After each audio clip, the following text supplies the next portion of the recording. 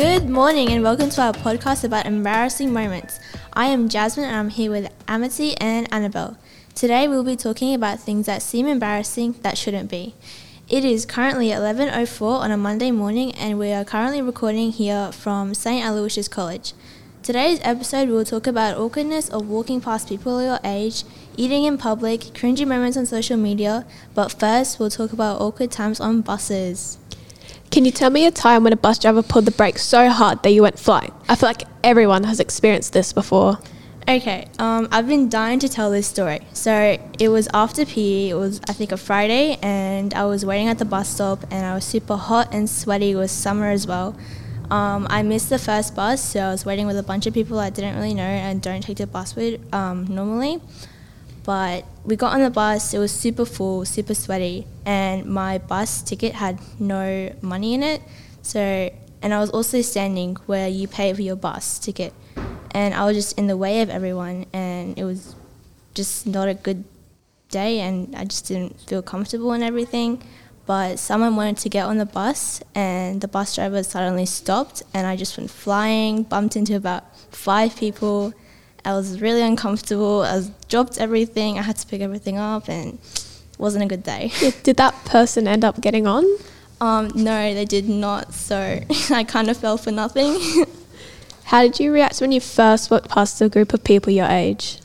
It was really nervous. I was really nervous, and it was at Teachers Plaza. I was just buying a bunch of stuff for school. I think it was like a few days before we start school. And this group of people, they were from my previous school.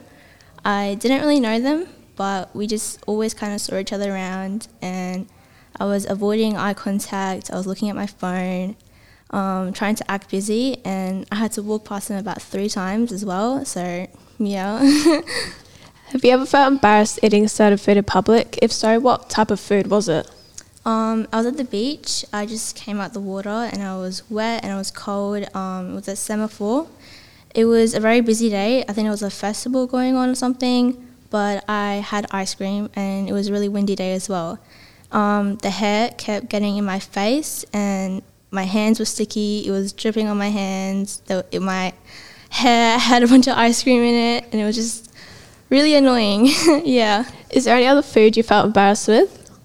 At a birthday dinner, we went to Sushi Train, and I was trying a few new sushis. We had tempura prawn. I bit into it, but I didn't take out the tail.